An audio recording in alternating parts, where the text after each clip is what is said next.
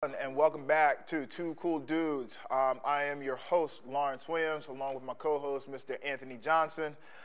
We are back after a little month hiatus, but we are here to give you another show. Before we jump into the show, we're going to talk a little bit about our last show. Hopefully that you all had an opportunity to enjoy that and have a chance to watch our show with Dr. Henry, talking about mental health. Anthony, just go right to you. What do you think about our first show, man, with Dr. Henry? I thought it was awesome.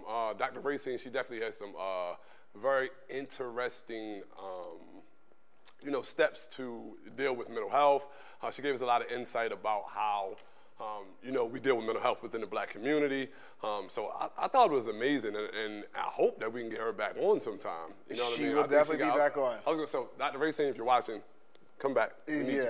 Come on back in here. She will definitely be back on. She'll definitely be back on in the very near future.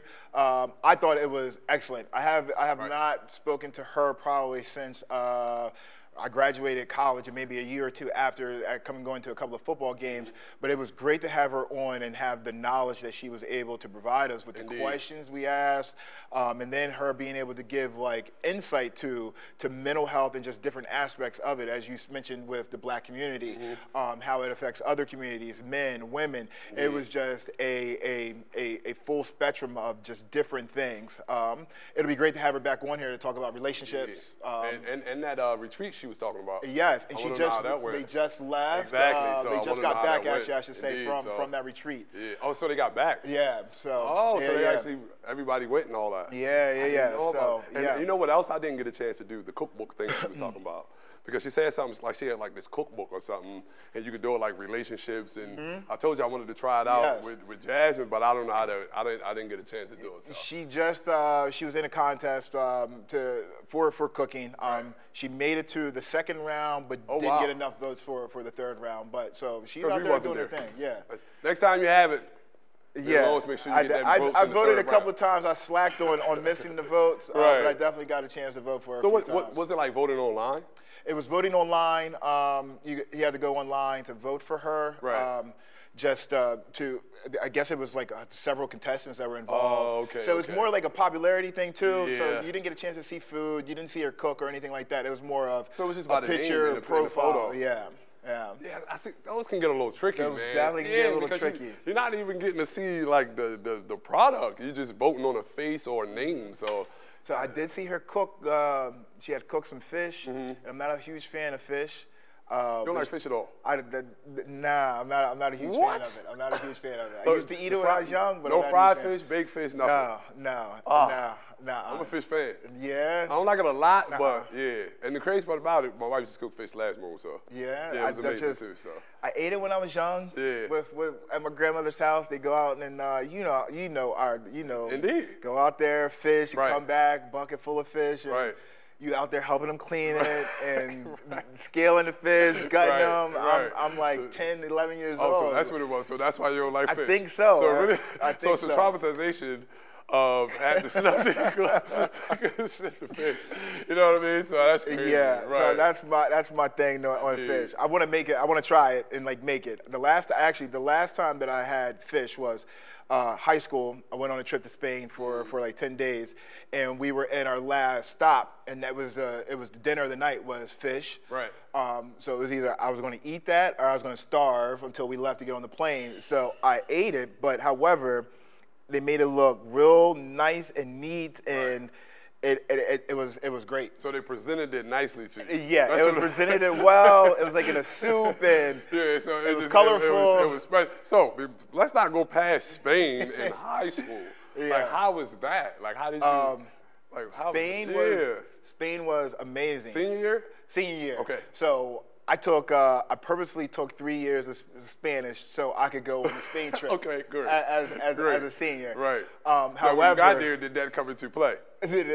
So I'm gonna go into it. It's funny, right? So I don't know a whole lot of Spanish. Okay. Although I'm in Spanish 3. Right. So we go to Burger King. Right. And I walk up front, and I'm looking at the menu. Right. And I've been practicing this for a long time, my whole line, speaking it in Spanish. And I go out there and I look, and then I say it all in Spanish. And then the woman standing behind the counter, she's like, "I do speak English," and I was like, "Oh God." My God. I was like, oh man. You did the whole Kevin Hart in the mirror. Yeah, you yeah. had the whole map out. Had it all scripted out. And that's how you know remind me of when you see it in the movies and a man walk up to somebody and he's playing, they're trying to speak in their language. They say, I do speak English. Yeah, that's kind of funny, man. But how was Spain nice? Spain was. I would love to go back right. and do it on my own. But it was amazing. Just. The architecture, right? The cathedrals. The one town that stood out to me the most was when we went to Toledo. It's a town that's like on a hill and it's like cobblestone streets. Right. I mean, it's like just out of the movies, cobblestone streets, tight homes. Wow, that was awesome. Yeah. And then we went to a bullfight.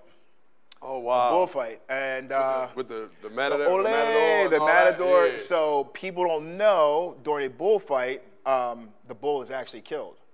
Oh, I didn't know that. Yeah, the bull is actually killed. They torment the bull in the ring. So before the matador comes out, I don't recall the particular order, but there are picadors that come out that tease the bull and they stab the bull in the back of the neck with these colorful like spears. Right. So they tease it, run around doing that stuff. And then a giant horse comes out that's decked out in like kind of like armor, but it's like wooden armor. And then there's a guy that's on the horse that's decked out too. And he has a long spear, a great long spear. And the bull's trying to knock the horse over. And the guy is jugging the bull in the back of the neck. Oh, wow. So all the time, this goes on for about 30 minutes or so before the matador actually walks out into the ring to fight the bull. So that bull now is the bull is weak and okay. But it's a bull going to go after someone. So all the running up to it and all that, he's already tired. He's already tired. Out. Oh, so the matador comes out there decked out in full like suit. I mean, you've seen a colorful suit with the hat. And you see the cape, but within that cape is a long sword. And when it's time for him to like finish doing his ole, he takes out the sword and kills the bull. Why does that make that? It is not so exciting to want to see anymore. No. You know what I mean? So just imagine 17, 18-year-old kids, 16-year-old kids on this trip. And our teacher, Miss Ristine, I love her dearly, tried to warn us, like, a bullfight is not what you expect. So when we watch that take place, we are sitting in this, and when you talk about coliseums, it was a giant coliseum, and there was people everywhere, and the people there are like just like Americans would for a basketball game, football game. Right. That is the way they are celebrating. Culture. Yeah. That's the culture. The matador at two of the bullfights. There was four of them. We only watched three. Right. But during the matador, the bull actually got the matador in two of the fights. So the people run out, but the matador continues to fight. No matter how injured he is, he continues to fight. Yeah. The guy was like leaking blood, like you could see it through his suit. And he's still fighting. And he is still out there ole until the end. Listen, and then they drag the bull around the ring. Listen and take him out. The bull got one time to hit me the wrong way. You're getting one ole out of me. I'm done. I'm done after that. No more olays. Yeah, that was an experience. It definitely is, because I'm even listening to it, and then I know you spoke about the teacher and everything there. What I think she was trying to do was give you guys insight on culture. Yes. And that's a beautiful thing. Everything is not always going to be peaches and cream, you know what I mean? Sometimes you need to see how other people live. Yes. And it may not be agreeable to you, but you need to see how other people live so you can have understanding of how other people are. So I think that's a good thing. So yeah, definitely. I think that's a good thing. So that's a good question, man. Let's go ahead and jump into some other things here. Want to thank our sponsors, AIS, Junk Removal, Weaver's Accounting Solutions, and Front Runners Construction, as well as Lawrence Williams Health Insurance with Health Markets as our sponsors for today's show. If you are looking to be a sponsor of our show, and as we continue to progress with improving our show and improving the podcast, we would like to have sponsors eventually on. We'd also will work towards being able to do things with putting sponsors' names on and having a personal Facebook page where we give shout outs to our sponsors as well as some other things. So thank you to our sponsors. And then again, if you are interested in being a sponsor of our program, please reach out to myself or Anthony. You can find us on Facebook. It's not hard to find us. Just reach out to us and we'll get you on, and we will appreciate anything that is, donated and thrown our way. So today's show is primarily about Anthony and I. Going to give our audience an opportunity to find out about who we are, where we're from, how we got to this point of being here with community media, and then give you a little feedback or give you some updates on where we plan on taking our podcast and how we plan on presenting things to you in the very near future. It's looking like we're going to be doing this probably once a month. At the end of the month, we're going to pick out a day. We got to talk with the folks here, but looking like we're going to do it once a month, bringing you some stuff with mental health, some stuff around the community, and just some other things that will help you be more aware of just different things with yourself, community, health, wellness, all those good things. All those good things. All those good things. Do you want to start off first, or you want me to? I'll go first. You go first? All right. We're going to dig deep into Mr. Lawrence over here. Okay. You know what I mean? I'm okay with that. Okay. Like you said, today we're going to learn about each other. So we're going to ask each other, select a few questions. That way you can learn about him, you can learn about me, and you can learn about who you're watching. So that's what we're here for. And these weren't scripted Not questions. At all. I have my laptop open. Yeah, I have my laptop open just to have it open. I actually don't even have many questions written down. I have a lot of them up top because there's some things that I want to talk to him about. However, we did mention that we were going to ask maybe some personal questions to give some people some insight about us, because I think I mentioned to you there was some concerns with people about you and I working together. So we want to clear the air on some things so we can move in the right direction. Awesome. All you, sir. All right. So the first question we want to ask you, Mr. Lawrence, where are you from? Let the people know where you were born and where you are actually from. I was actually born in Gettysburg. Oh, wow. So you were born in Gettysburg. I was born in Gettysburg. Okay. September 26, 1981. Gotcha. That was, I'm telling my age now, but I was born in Gettysburg. And my mom, my dad, named after my dad. Born in Gettysburg. My family is primarily from Gettysburg. And then we ended up moving down to Florida. Gotcha. And then that's where my brother was born, was in Florida. And then we came back to Gettysburg. I don't know when. I don't remember that stuff. But we came back to Gettysburg, and then brief stint in Gettysburg for a little while. And then we moved off to Philadelphia, and that's where life. That's where you was molded. Yeah. So touch on that a little bit, because that's my remembrance of the transition from Philly, and then y'all came back. So how was it living in Philadelphia, in the neighborhood that you were living in? You know what I mean? Like, how did that mold you, being born in Gettysburg and then being shipped off from Florida? Now you're in the heart of Philly. Like, how did that mold you as an individual? So race aside, being a black kid, Gettysburg, moving to Philadelphia, you see a lot of people that look like you. Exactly. But we lived in North Philly, which was a very nice neighborhood that we lived in. And then we went from highs to lows. It seemed like very quickly, and then we ended up in the projects. And we lived in South Philly, Wilson Projects. There's people that rap about Wilson Projects, and there's another projects, Tasker and Passyunk, that were very close by. But Wilson Projects probably may have been one of the most eye-opening experiences of my life. Why would you say eye-opening? Like, what are there some things that took place that was prominent that you could say, like, that happened, so that was, you know what I mean? I have watched people get shot and killed in front of me. And I'm talking about being, you're talking about a kid that is in, I want to say, like 3rd, 4th, 5th, 6th grade, because we moved to Hanover when I was in 6th for a brief stint, and then back to Philly. So between like 3rd, 4th, 5th, 6th grade, we witnessed a lot. Our house was shot up, where the cops took hours to come out to the projects because it was a project.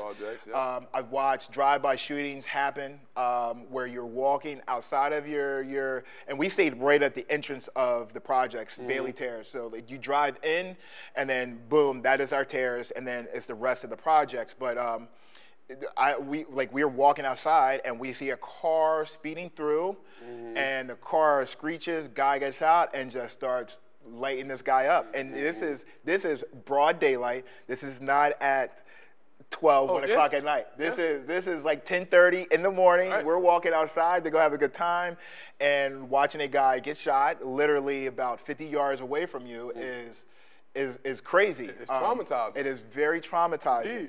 And we will talk about that traumatization later on, just about mental health, because I talked about some things with some people like recently, but that was traumatizing. Yeah, that's and you know, being from Baltimore, like everything you're saying is just like you understand it. Yeah, I get it. So you know what I mean? It's when you hear that stuff, it's just like I can relate. And you know, a lot of people say, well, I apologize that you had to go through that. But what a lot of people don't understand is when you're growing up in those type of environments, it's literally natural. Yes. Like you can hear pops and stuff like that, or you hear ambulance and stuff like that going around, and it becomes normal to you. Yep. You know what I mean? So when the normal person might go outside and they get to jumping or moving or running, but to us it's just like, oh, somebody got shot. You know what I mean? It's you hear gunshots, get down. Yup. And then after that 30 seconds, you don't hear anymore. Okay, nothing happened. You know what I mean? Absolutely. And so I've definitely been there. Okay, well, that leads me to my next question. Moving from the projects back to Gettysburg, how did you learn to adapt? Like from seeing all that, now you moving back into Gettysburg where it's just quietness, and I mean, the most you might get is a fight here and there, you know what I mean? So, but it wasn't like it is in those kind of neighborhoods. So how was it transitioning back to Gettysburg from that? So when we moved back, it was a tough transition. Right. Because when we left Philadelphia to Hanover when I was in 6th grade, I was mad that we left Philly. Oh, wow. Because I had established my relationships with friends. I had my little clique. We actually created a small little gang in the projects called the Untouchables. See, you see how that trauma with a person that's in it, it can literally mentally grab you, and you become so used to it. I didn't mean to cut you off. No, you're good. But you become so used to it. Engulfed in it. That you literally, it becomes you. Yeah. So now when you're being taken away from it, for your best interest, in your mind, you're like, no, this is my home. This is my home. That's something that needs to be talked about. It happened when I was in 6th grade when we moved from Philly to Hanover. I was mad. I actually got into several fights in Hanover School District, and they were trying to send me to Manitou. Right. My mom wasn't allowing it, but I was an angry kid. Right. You know, only black kid in a classroom, you know, coming from Philly. And then, you know, they made fun of me for how I talk because I talk with slang and, you know, this, that, and the third. And then we moved back to Philly, then back to Gettysburg, which it took me a little bit to get used to being in Gettysburg. But then I found a group of friends who I'm still friends with today. You know most of them, David, Doug, Tom, Chad, Terrence, my group of friends, Jamar, Kendrick, Teddy. Right. So I established a group of friends. And I would say that move from Philadelphia to Gettysburg, halfway through my 8th grade year, was probably the best decision my mom has ever made in her entire life. Okay. So even though it didn't feel as good, you knew it was after a while, once you got settled and seen where you were, you knew that was the best thing for you. Yeah. Because like you said, in those type of environments, as kids, we don't know no better. No. You know what I mean? Being raised in Baltimore, every single sunrise, it was something happening. It became nature. We walking down the street, like you said, they get to shooting, we'll duck. But once they get finished shooting, we back to the store. We never turn around and go home. No, we just go on to the store. So that's definitely something. Now, it's funny that you mentioned Manitou because that was my next question. Okay? I knew it. Let me tell you how the universe moves for my guy. You know what I mean? First, as he just spoke, he was in Manitou due to behavioral issues as a youth. But after that, hand clap for my guy. He was able to become an educator, and he was able to be one of the guys who guided the youth in Manitou. Right. So the question I have for you is, how did you get into being an educator and then working with at-risk youth in places like Manitou and Hoffman Homes? So Hoffman Homes started first before Manitou, and that was from my 2 aunts that had worked there. So when I graduated college, I was planning on playing professional football. Gotcha. And I don't know a lot. I don't think a lot of people know, but I was on the draft boards. I was ranked as one of the top DBs from a small school. Wow. I had a potential to be drafted. I met with several NFL teams: Right. Giants, Eagles, Steelers, Oh, wow. Cardinals. Yeah, Green Bay. Yeah. Met with the Giants personally, and then I ended up having knee surgery, and then I had some stuff wrong with my back. So those things kind of fell to the wayside. So I came out of college without a plan. Right.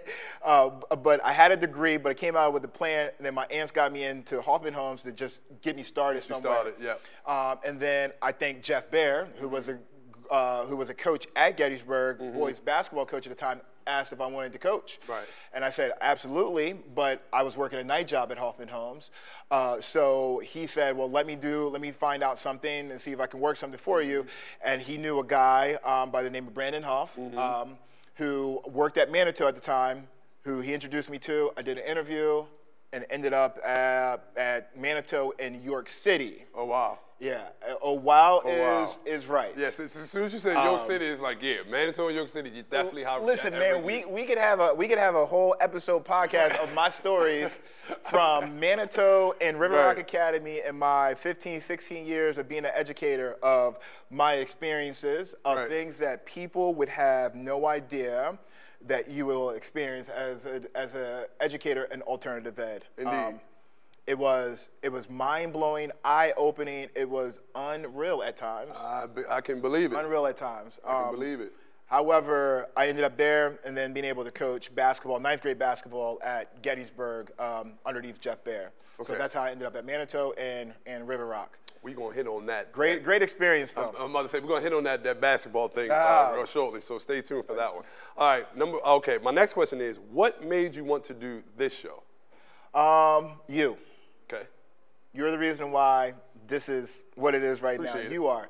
I have always wanted to find a way to get involved in the community, but with me moving from Gettysburg and moving to the York area kind of took me away from home. And then I had moved back recently in February, back to Gettysburg area in February, and then I had seen you had posted something about doing a men's health group. Yes. And then I wanted to be a part of it. Because that was something that I actually had prayed about, was like, God, I want to be able to get back to the community. I need ways to be involved in the community to get back. And then I seen you post that, and then the 2 dates that you had, I believe, I'm pretty good with my memory. I think it was like March 17th and then like March 31st, 24th? 24th, yeah. 24th. And then I had 2 events already. My brother had a boxing match, and then I had an event myself that was sports related. Shout out to Terrence. Yeah, definitely my brother. He has another fight coming up in August, man, at 40. That's what I say. Yeah. Shout out to Terrence, another fight in August. Shout out to that bull, man. And then I reached out to you, like, hey, how did those go? I wanted to be a part of it, and you gave me some feedback, and I was like, yo, listen, man, I'm all for being a part of what it is that you're doing. I like it. I think that men, and this is no knock to women, so this is nothing against women by any means, because you see our first guest was a female. Exactly. It was something that men need to like utilize one another. Because I think we as men, particularly black men, we put the weight on our shoulders. Exactly. And we don't take that weight off. Exactly. And that weight just becomes heavier and heavier, and then we end up like this, and everybody's like, what's wrong? And then we lift our head up, knowing that weight's on our shoulders, and we never say what's wrong. And I am one of those men that have had those issues of putting weight on my shoulder and never disclosing his feelings or his emotions, because we've been taught like, stop crying. What you crying for? Exactly. Right? And I've learned the order I got, like, man, it's okay to cry. And I have no problem with admitting that or saying that to anyone. It's okay to cry as a man. If you don't let emotions out, I am learning that it hurts you in the long run. Indeed. But back to what you said, but it was because of you. I've seen your post, and I wanted to get involved. And then you mentioned Mental Health Awareness Month, and I was like, yo, let's do it. So I thank you for. And I thank you as well. And just to let y'all know, like, when we did the Mental Health Men's, we tried to just put together, like he said, a safe space for men. because the biggest thing we want is to get men back in the home, fathers back in the home. We want good husbands because we recognize how our women are lacking good men within the home, lacking good fathers, good role models, and things of that nature. So that was the biggest focus me and my brother had put together, was to try to get men back within the home and things of that nature. So when we got this, it was an opportunity. You know, he called me. We came together. He made this opportunity happen. So yes, he may have got it from me, but he was the glue that got us sitting in front of you right here. So I got to thank you too, man. You know what I mean? Hey, I man, can't give it all me. Coach Renton Galker. So, I reached out to him, man. Right, and the rest is history. So I'm thankful that community and media, shout out to them for allowing us the space. We always got to get them their nugget because they show up and they make it happen for us, and we love it. So thank you. All right, let's go. Let's continue on. In 5 to 10 years, where do you see yourself? Hopefully coaching basketball, doing what I love doing, coaching basketball and inspiring young people. Right.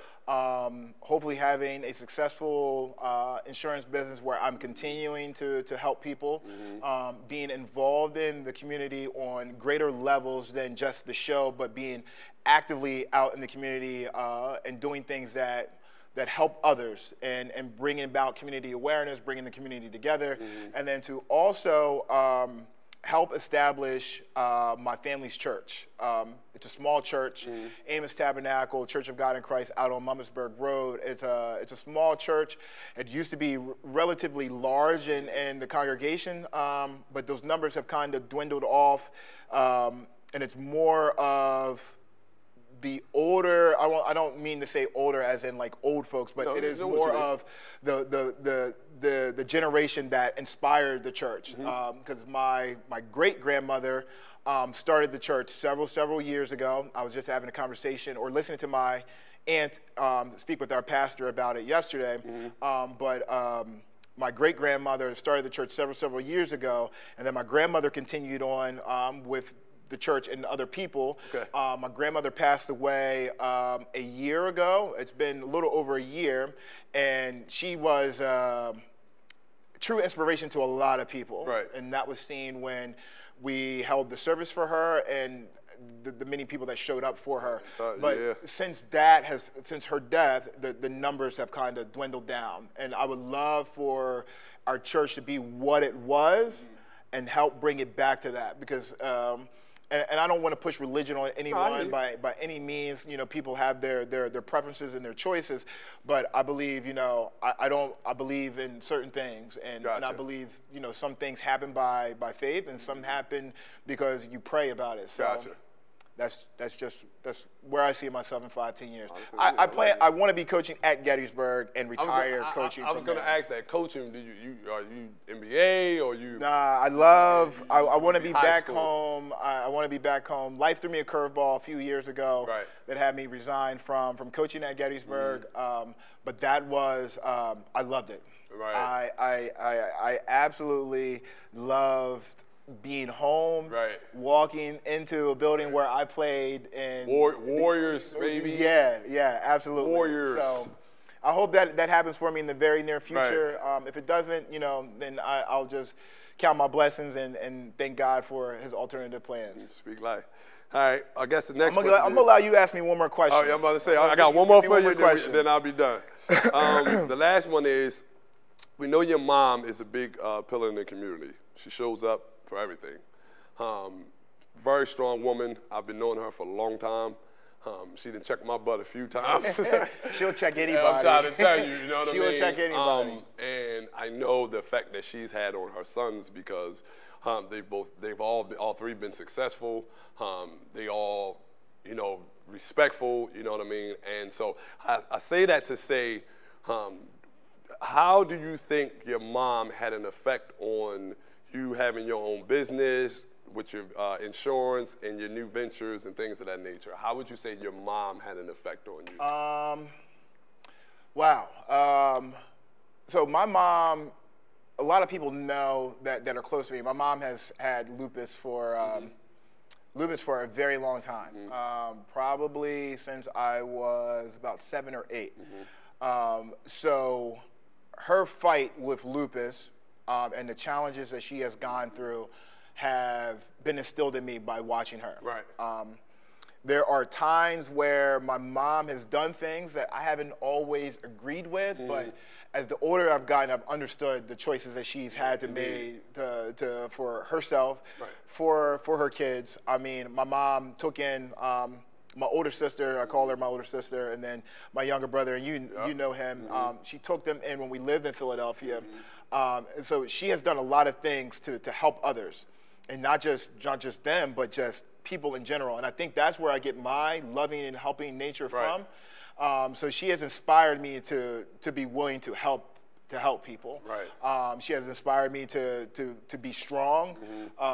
Because I have watched my mom, and I used to go with her to do, they used to give her chemo treatments for lupus to help with the things that she was going through. And I would sit with her for hours and watch the life be sucked out of her. Yeah, I've laid across her hospital bed. Right. And I don't want to get emotional because you good, man. I get it. That stuff gets to me. Right. But I've laid across the hospital bed and have watched the changes, like instantly change. But at the same time, she would come home and would want to cook. Yep. At the same time, she would want to go to a family member's birthday party or try to do something, even though that she was not doing well. I'll say this last part here. College was very tough for me. Being away from home for 4 years was very tough because I didn't know how sick my mom had gotten. And my brother kept that from me. She kept that from me. But there would be times where they wouldn't come to games because she was sick, or she would come to a game and she had just done chemo the day before, like on a Friday. Right. But she got into a car, sitting in the stands, and that stuff gets to me because, you know, I'm out there. Take your time, bro. Take your time. I'm out there, you know, playing a sport that I love, and I'm not home. Right. And it's my brother who was there by himself, and then listen to the stories that he would tell me. And he never told me the stuff that he went through and like witnessing. And I didn't really get a full effect of that until I came home from college. And, you know, I did all that I could to establish, like, that lost relationship of being away for 4.5 years, you know. So, like, when I experienced my mom having a seizure for the first time and I'm laying there and I hear, like, the tapping and I look up and she's having a seizure, like, those things were like, oh, my gosh. And man, she is a tough individual. She is hard-headed. She is bullheaded. She is stubborn. I think I get a lot of that from her, and I think that's why, like, I strive for perfection. And then any of my kids that have watched me coach, or that have coached, that I've coached, or that I train, will know how determined I am when it comes to training and working out. Those things. I get that drive from her. She get shirt painted on, right? We were talking about that before we started. You know what I mean? But shout out to your mom, man, for being a great woman and continuing to fight. That starts from my grandmother, too, who's no longer here. So my grandmother is a true inspiration. Bless our heart as well. Yeah. So. All right, your turn, man. Yeah. I thank you for those questions. I'm sure you got some more, but I want to make sure I took time to get to you. So, Mr. Johnson, Anthony, let me back up a little bit. Do you want me to call you by the full government, Yes, you can call me by the government. Okay, Anthony. All right. So I'm gonna start off the same thing that you started off. Right. Where were you born and where are you from? I was born in Baltimore, Maryland. I am from Baltimore, Maryland. Say it again, because that accent just tells you all the way. I was born in Baltimore, and I'm from Baltimore. I came to Gettysburg when I was 15, 16 years old. Okay, so you were kind of older, yeah? Okay. Yeah, I came to Gettysburg when I was about 15, 16 years old. I was raised in Park Heights Avenue, Menlo Drive, Palmer, I mean, you name it. We was all up around Park Heights Avenue somehow. Park Heights and Belvedere, we was always in Park Heights somewhere. But like I said, as an adolescent, I was in and out of group homes, detention centers, you name it. I kept going around the corner, you know what I mean, running with my cousins and them who was into it, you know what I mean? So I kept going around that corner. My mom didn't want me around that corner. So she was like, "You getting out of here." So what inspired you to go around the corner? Because I had my my reason why I didn't get involved in certain things, but I surrounded myself with a group of people to keep myself protected because of the projects that we lived in, and the school that we went to had 3 projects that converged on one. So what was your? I think mine was more of just wanting to fit in. Like I always just wanted to be cool.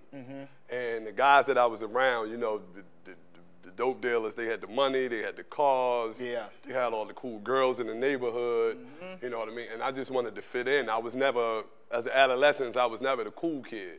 I didn't really become a cool kid until I got in high school, you know what I mean? But because from elementary to middle school, I was the geek, like, you know what I mean? My grandmother, who had a hand in raising us, she didn't play. Like, you had to get good grades. It wasn't no B's or C's. No, you had to get it straight A's. Like, she didn't play.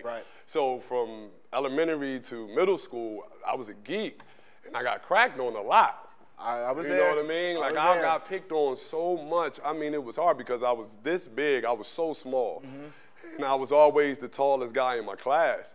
You know what I mean? So down in Baltimore, like, they gonna chew you. Yeah, stick out like a sore thumb. Oh my gosh, they're gonna chew you in them schools. You know, and I never had no swag. I didn't have the name brand tennis shoes. We were shopping at Payless.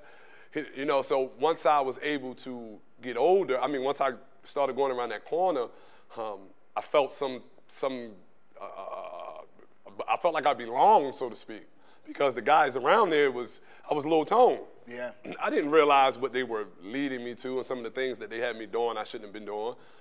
But they were the guys that I looked up to because I didn't have that male figure in my life that showed me guidance. My father was there, but he was present, but he wasn't present, if you get what I'm saying. Like, he was, I can never say my father was never there. He was always there, but he was just there. I never got that Bill Cosby dad that I always wanted. Because I wanted that so bad. I wanted that Bill Cosby dad. We all did. You know what I mean? And it got so bad, and I used to call Tupac my dad. I got so engulfed in Tupac that I literally started calling Tupac my father. So people would ask me, who's your dad? I say Tupac. Get out of here. So yeah, that's what sent me around that corner, just wanting to fit in. Right. So when you got to Gettysburg, what was life like for you then? And don't talk about the music part yet, because that's going to transition to my next question. But what was life like for you when you got to Gettysburg? Because I think we met. I think we were living on Breckenridge at the time. So we met around that time, but we never had more than. It's a couple words. Yeah. Because we was in the same. Because I was with your little brother. Yes, you know what I mean? That was my connection to y'all, your little brother. Moving from Baltimore to Gettysburg was a culture shock. When I first went to Gettysburg High School, the very first week there, I was accused of assaulting somebody because the newspaper came out that a 6-foot black guy hit this kid over the head. So I immediately came to me and was interrogating me in school. In the classroom, I was being interrogated about this. So it was a culture shock to me. You know what I mean? I went from a predominantly black school to a predominantly white school now, where it's maybe 6, 7 black kids in the whole school. So it was a culture shock for me. But what I learned was I learned to adapt because it became quiet. You know what I mean? I went from every day I wanted to running around, I'm hearing noises and ambulance, so I'm seeing deer. On Cousin Pete's porch. You know what I mean? Like, what is that? You know what I mean? So it was a lot of that went on. I think, like I said, the school was definitely a culture shock, but I actually liked going to Gettysburg High School. Yeah, I love the Gettysburg. I enjoyed it because it was, like I said, I went to Frederick Douglass High School in Baltimore, and that school was big, but when I went to Gettysburg High School, I always said I felt like I was in that movie, Friday Night Lights. Yes. I always felt like I was in a movie when I went to Gettysburg, and pet rallies and football games.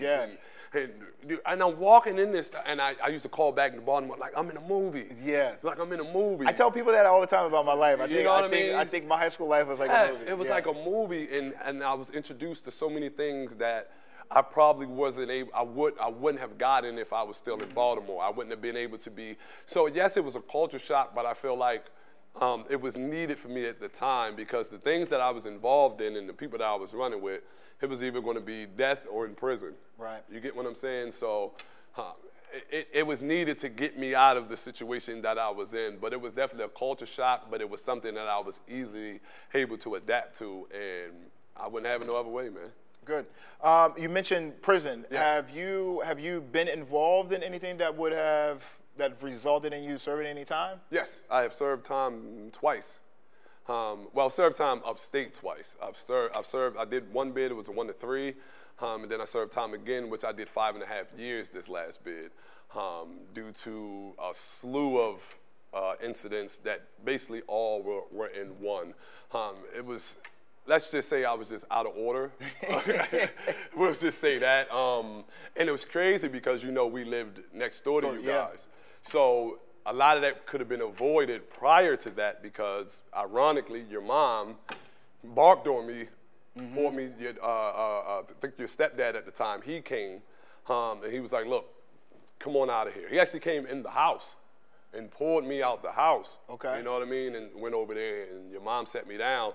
And she was going in on me respectfully. Yeah. You get what I'm saying? I And know. I heard everything she said. I did. I did not take it and put it in the context that in I which was you needed, supposed to not lead me to doing 5.5 years in prison. I tell everybody So, you can hear things, right, or you can listen, right, and listening is you're grasping what that individual is right, saying and taking it. So indeed, like yeah. coming from, speaking of adapting, coming from Baltimore to Gettysburg, I came from a city and then I moved into a country. And being out here, I still try to live that city life. Yeah. And trying to live that city life, again, trying to be accepted, led me to being in and out of prison since I was 18 years old. And from 18 to 32 years old, I had different stints in and out of prison because I was too busy trying to, I had reckless impulse. I acted off impulse recklessly. I never wanted to listen to nothing nobody told me. I always thought I knew better than anybody else. Right, you get what I'm saying? Yep. Who are you to tell me how to live my life? If I want to do it, I'm going to do it regardless of what somebody says. I had issues with mental health myself. I was dealing with a lot of trauma within myself that I had not dealt with. Mom issues, with issues that I had with my mom. I let that transpire into different relationships with women. I was in multiple different relationships at a time because I was trying to find something within every one of these women. Right. And not realize how I was hurting every last one of these women. So it took me to do that last 5.5 years to finally realize, I was just telling my wife, hi Jasmine, I love you. I was just telling my wife recently about how I was 32 years old and I was incarcerated and I was looking in the mirror and I saw something look back at me and it was the worst me I'd ever saw. Like it literally, you want to talk about an eye opener? You have that bar yes. in one of your Thank rhymes, man. So you've been paying attention. Listen, My know God. I've listened to your music. Exactly. So when I saw that picture. That's crazy you said that, man. You touched me with that one. Because I did put that in one of my rhymes. Did. I actually seen myself in the mirror and I seen the worst part of myself that I had ever saw. And that's what led me to say, you know what? I got to stop blaming everybody else for my problems because I had that was my biggest thing. I always blamed, if my mom wouldn't have did this, if my dad would have been better, if I wouldn't have had the circumstances that I was brought up in, if I would have had a better childhood. I always blamed everything for why I was being a butthole. If I had those Jordan 4s like everybody else. You know what I'm saying? Yeah. If I wouldn't have got cracked on, if I would have been able to go to this school, but you had those opportunities. Right. But I didn't take them. Like, prime example, when I first went to Gettysburg, for a week straight, Coach Dooley, rest his spirit, he came to me for a week straight and tried to get me to play ball. Man. I didn't recognize who this man was at the time. Great dude. One of the greatest coaches that ever touched South Central PA. Yeah. So I didn't realize who was coming to me saying, listen, let me take you somewhere. I wanted to be cool. I got all these girls looking at me. I'm the fresh guy in school. I'm 6 foot something, I think I was like 6'5" at the time, 6'4", something. Like, you couldn't tell me nothing. Yeah. But I didn't recognize the opportunities that I had that I let go because, again, I got up here, got with the wrong crowd, and began to backslide into the same situations I were in before, which led me to doing that the time that I did. But that last 5.5 years really opened my eyes and led me on the path to where we are now. And I will never go back to that place again because I have fought so hard to get away from that. And it's in every day. And I'm glad we're speaking on it because this goes with mental health. You do not have to allow what you've been through to define you now. Absolutely. You don't have to do that. You're going to have individuals who are going to try to hold you within that space. Hold on, do not allow them to. Let me pause right there. Nope, I'm going to pause right there because the reason why I asked that question is, and this is no knock to anyone who has asked me personal questions, I am a believer of, like, we are not our past. Right, that part. We are not our past, and people grow and people change. If we are willing to accept our past as for what it was, which is our past, and move forward and develop new habits, new trends, new things that allow us to no longer be that individual, you cannot judge me on those things. Right. You have to, as I have done, I'm referring to you. Indeed. I've let those go, so you too need to let those go. Indeed. Until I demonstrate otherwise or show you something else, then you cannot judge me on something that happened back in the day. Like that's just like a sports team. That's just like getting into a new relationship. You can't judge me on last season. This is a new season. That part. And this is a reference to the Bible, but the Bible talks about new seasons all the time. And we go through those new seasons, and you're going through a new season. Indeed. And I will personally say, I have seen the growth I appreciate that. of you and your new season, which brings me to my next question or my next statement. So you were voted for something? Yes. You were voted as you were just. Shout out to my brother Pound, man. We were voted one of the faves. On this app called Nextdoor, we were voted one of the faves for the Gettysburg businesses. They do an annual one every year, and I didn't even know we were being looked at. I didn't even know we were involved in that. So when the email came through, it was a blessing because it shows how, and I called my brother, like, I even texted them, who said you can't change? Yeah. You know what I mean? Because knowing what we've been through and what we've come from, and our past, and now you get me getting emotional, man. It's all right. And our past and what we've been through and where we are now and everything that I've had to consistently work for and try to pull out and all the stuff that people be trying to say and try to hold me down and hold us back because they can't get out of who I used to be and not recognizing who we are now and what we're trying to give to the community now. And that's the biggest thing. I know who I was and what I used to do. I will never deny that individual. But I do so much now to try to rebuild from that individual because I felt like as much turn down in the community that I've done, it's only right now that I do everything in my power to try to rebuild the community. So that's why I give so much into that. And to see that be recognized from something that we started. A lot of people don't know that the AIS, me and my brother started that years ago. That was something we just sat around playing with. I remember the as I should, as you should. Exactly. As you know what I mean? That's something we just sat around playing with. And to know that now that that name that we sat around in a circle with, that name is being recognized on bigger platforms in areas with people like Tommy's Pizza and Brothers Pizza and all these big businesses around in this area, to be recognized within that circle is major to us. And we did not take that lightly. So we thank each and every soul who came and voted. We thank everybody who continues to be involved with AIS Junk Removal, all the clients that continually call, all our recurrent clients that continuously call, everybody that works with us, Brandon, Josh, Janine, my wife, when she can get in there, even Mike, though... you work with Mike Booker too, right? Mike, shout out to Front Runner Exterior.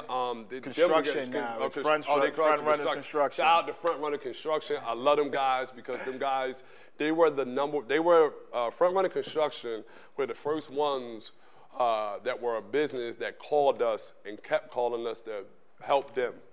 So they showed us love. So shout out to Front Row. He definitely is. Him and Brandon. And you got to think, me and Brandon, we grew up together. Yeah. Like when I first moved to Gettysburg, I lived with Brandon. Y'all were in the same grade, right? Yeah, I lived with Brandon. Okay. Like, we lived in the same house. I lived with him and his dad. So, and I'm going to tell this story, Brandon. Okay? I'm letting it be known how you mean we crashed the car. Okay? You did that. Because we had this car, Cousin Petey had like the station wagon, and we out playing, we trying to drive it around the yard. Does Mr. Petey know?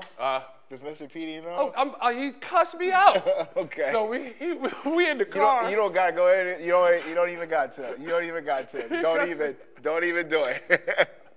I don't want Brandon to get upset with you. But go ahead. You know. Right. Here's another question for you. And congratulations, though. I really am proud of you and thanks, man. And the direction you are headed in. Here's another question for you. So I mentioned your music earlier. Yes. So how long have you been doing music for? So two-part question. And I see that you were working on a music video recently? Yes. Been doing music since I was like 12. I actually wrote my first song to Tupac's song, Ambitious of a Rider. Ambitious of a Rider. Yeah, I won't deny it. So I wrote my first song to that. I started off writing poetry, which I still do. And from poetry, that led into me writing rhymes. But I never really knew how, I just used to write. I was never actually a rapper until I met Automatic, Free Automatic, man. I met Otto up here in 2000 when I first came to Gettysburg, because I came to Gettysburg like 99, 2000. And I met Otto. That was the first label I actually signed to. So it was Thug World Records. He took me from being a writer to being an actual rapper. That was the first person that actually introduced me to the studio, showed me how to format my bars, showed me what a hook was. All that is Automatic. He did all that for me. And he broke everything down. First time I ever did a show, first time I ever recorded on wax. He put my first CD out. Like, that was all him. And I used to watch how he did it because we were independent. But we were in the door with Sony, and there was another deal that was on the table before everything happened the way it did. But so time out. So you were working it, and then you got yourself caught up in some trouble. Well, he did. Oh, he did. He did. Like we were in at the time we were independent. Sony Records actually contacted us. We actually went to them. Me and him went together and actually sat down with them, and they were ready, but he wasn't. It was something like. Otto was very strategic with everything he did. To me, I was ready to sign right then and there. Like, Sony? What? Yeah. I probably would have sold my life away, though, you know what I mean? But Otto was strategic, so we didn't do anything, and then not too long after that, he got in the situation that he did, which led him to where he is now. So that kind of hurt what we had going on. So after that, I kind of just fell to the wayside. I wound up getting in a bunch of trouble and a whole bunch of stuff, so that fell out. And then when I came home in 2000, I think it was 13, we started As I Should Records. And from then on, it was just, you know, we performing. We in New York, we in West V, Atlanta, a couple other places we went to perform. And we were performing in front of some big people. You know what I mean? Naughty by Nature. We did stuff with Bigger Rankin from CTE. We got songs with the guys from SOD Money Gang, which is Soulja Boy's label. We did a song with Shorty Boy. We did 2 songs with him actually. So it was moving and grooving, yeah. But then I wound up getting incarcerated again. And this time, exactly. So that slowed the process down. But this time when I came home, I was just like, you know what? I'm done. I'm getting my mind right. Let's get this music going. So we wound up, boom, back in Atlanta. Pound didn't get the footage. But we went back to, he did not get the footage. But me, Pound, Sonny in Atlanta, man. Him and Sonny didn't get the footage. Sonny almost murked us in the car. But it was fun because we was able to go down there and give As I Should to the community. They loved us down there. They were showing a lot of love in Atlanta on the promo tour.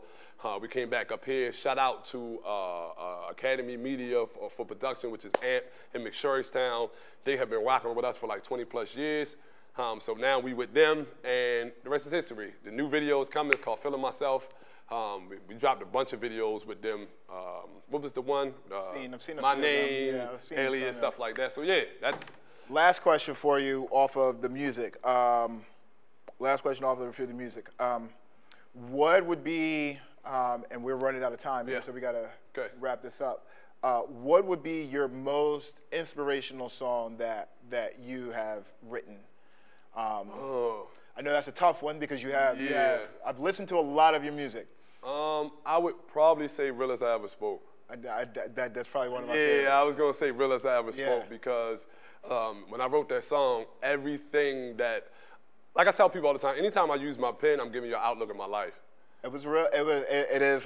The bars are real. I'm about to say everything that was going on in that song was really. It was. I'm speaking on what was going on at that time. Pam had just went through something. Brandon had just got taken away. Like it was a lot going on. So that was definitely my most. That might be my favorite song. Yeah, I know, and you like Red Light too. Yeah, I do. Yo, you were one of the ones who like Red Light. Time out. Red Light. I enjoy Red Light because it is. I won't say that it's comical. Right. I won't say that it's comical. Right. But it is real though. It is real when you're talking about a relationship with someone. Like let's cross those boundaries. Take me out that red light. Did y'all know I was talking about Jasmine? No. That's talking about my wife. Oh, okay. That was prior to us getting together. Like I kept trying it, so that was the song that I wrote. She didn't know it at the time, but no. Okay. But that was for her though, yeah. All right. So yeah. There you go. Yo, that's actually on my playlist. That's actually on my playlist. I'm not joking. You got my song on this playlist. That makes you feel good. So. That is going to wrap up our show here for today. You want to talk about what you sent me some stuff the other day of where we are going to take this in the very near future with. Yes. So in our next couple of shows, we definitely want to be touching more on mental health. We just wanted to give y'all introduction to who we are. Absolutely. That way when y'all tuning in, you know who you're looking at and you know our backstories. But we want to tap into a lot about mental health, incarceration, people trying to transition from being incarcerated to coming back into the community. There's a lot of resources that they offer for people that being integrated back into society. We want to touch base about a lot of mental health within teens because social media is really hurting our youth. Yes. So we definitely want to tap into that and how that's affecting our youth. So y'all just stay tuned. And I got a question. We're looking into a new name. We were having a thing about the Two Cool Dudes. We like it, but we kind of want to straddle the fence a little bit. So if you think you got a good name for us, something that's catchy, something that we can put out there, if you can think of it and you think it'll be good for us, send it to us, message Lawrence, message myself, and we're thinking about doing a giveaway for the best name. Yeah, give away a gift card or something. We're going to get a gift card for the best name. Yes. And go ahead. Yeah, and piggybacking off of that, we do have some guests lined up. I have two family members that will definitely be on the show. One is she is working on her finishing up some things with to be a psychiatrist, so we could talk about medications and mental health. Indeed. And then my brother is working on his dissertation for his PhD, to touch base on what you were talking about with individuals being incarcerated and then acclimating them back into society. Yes. How there is a lack of help and resources to transition individuals back into society, and that's why there are a lot of repeat offenders.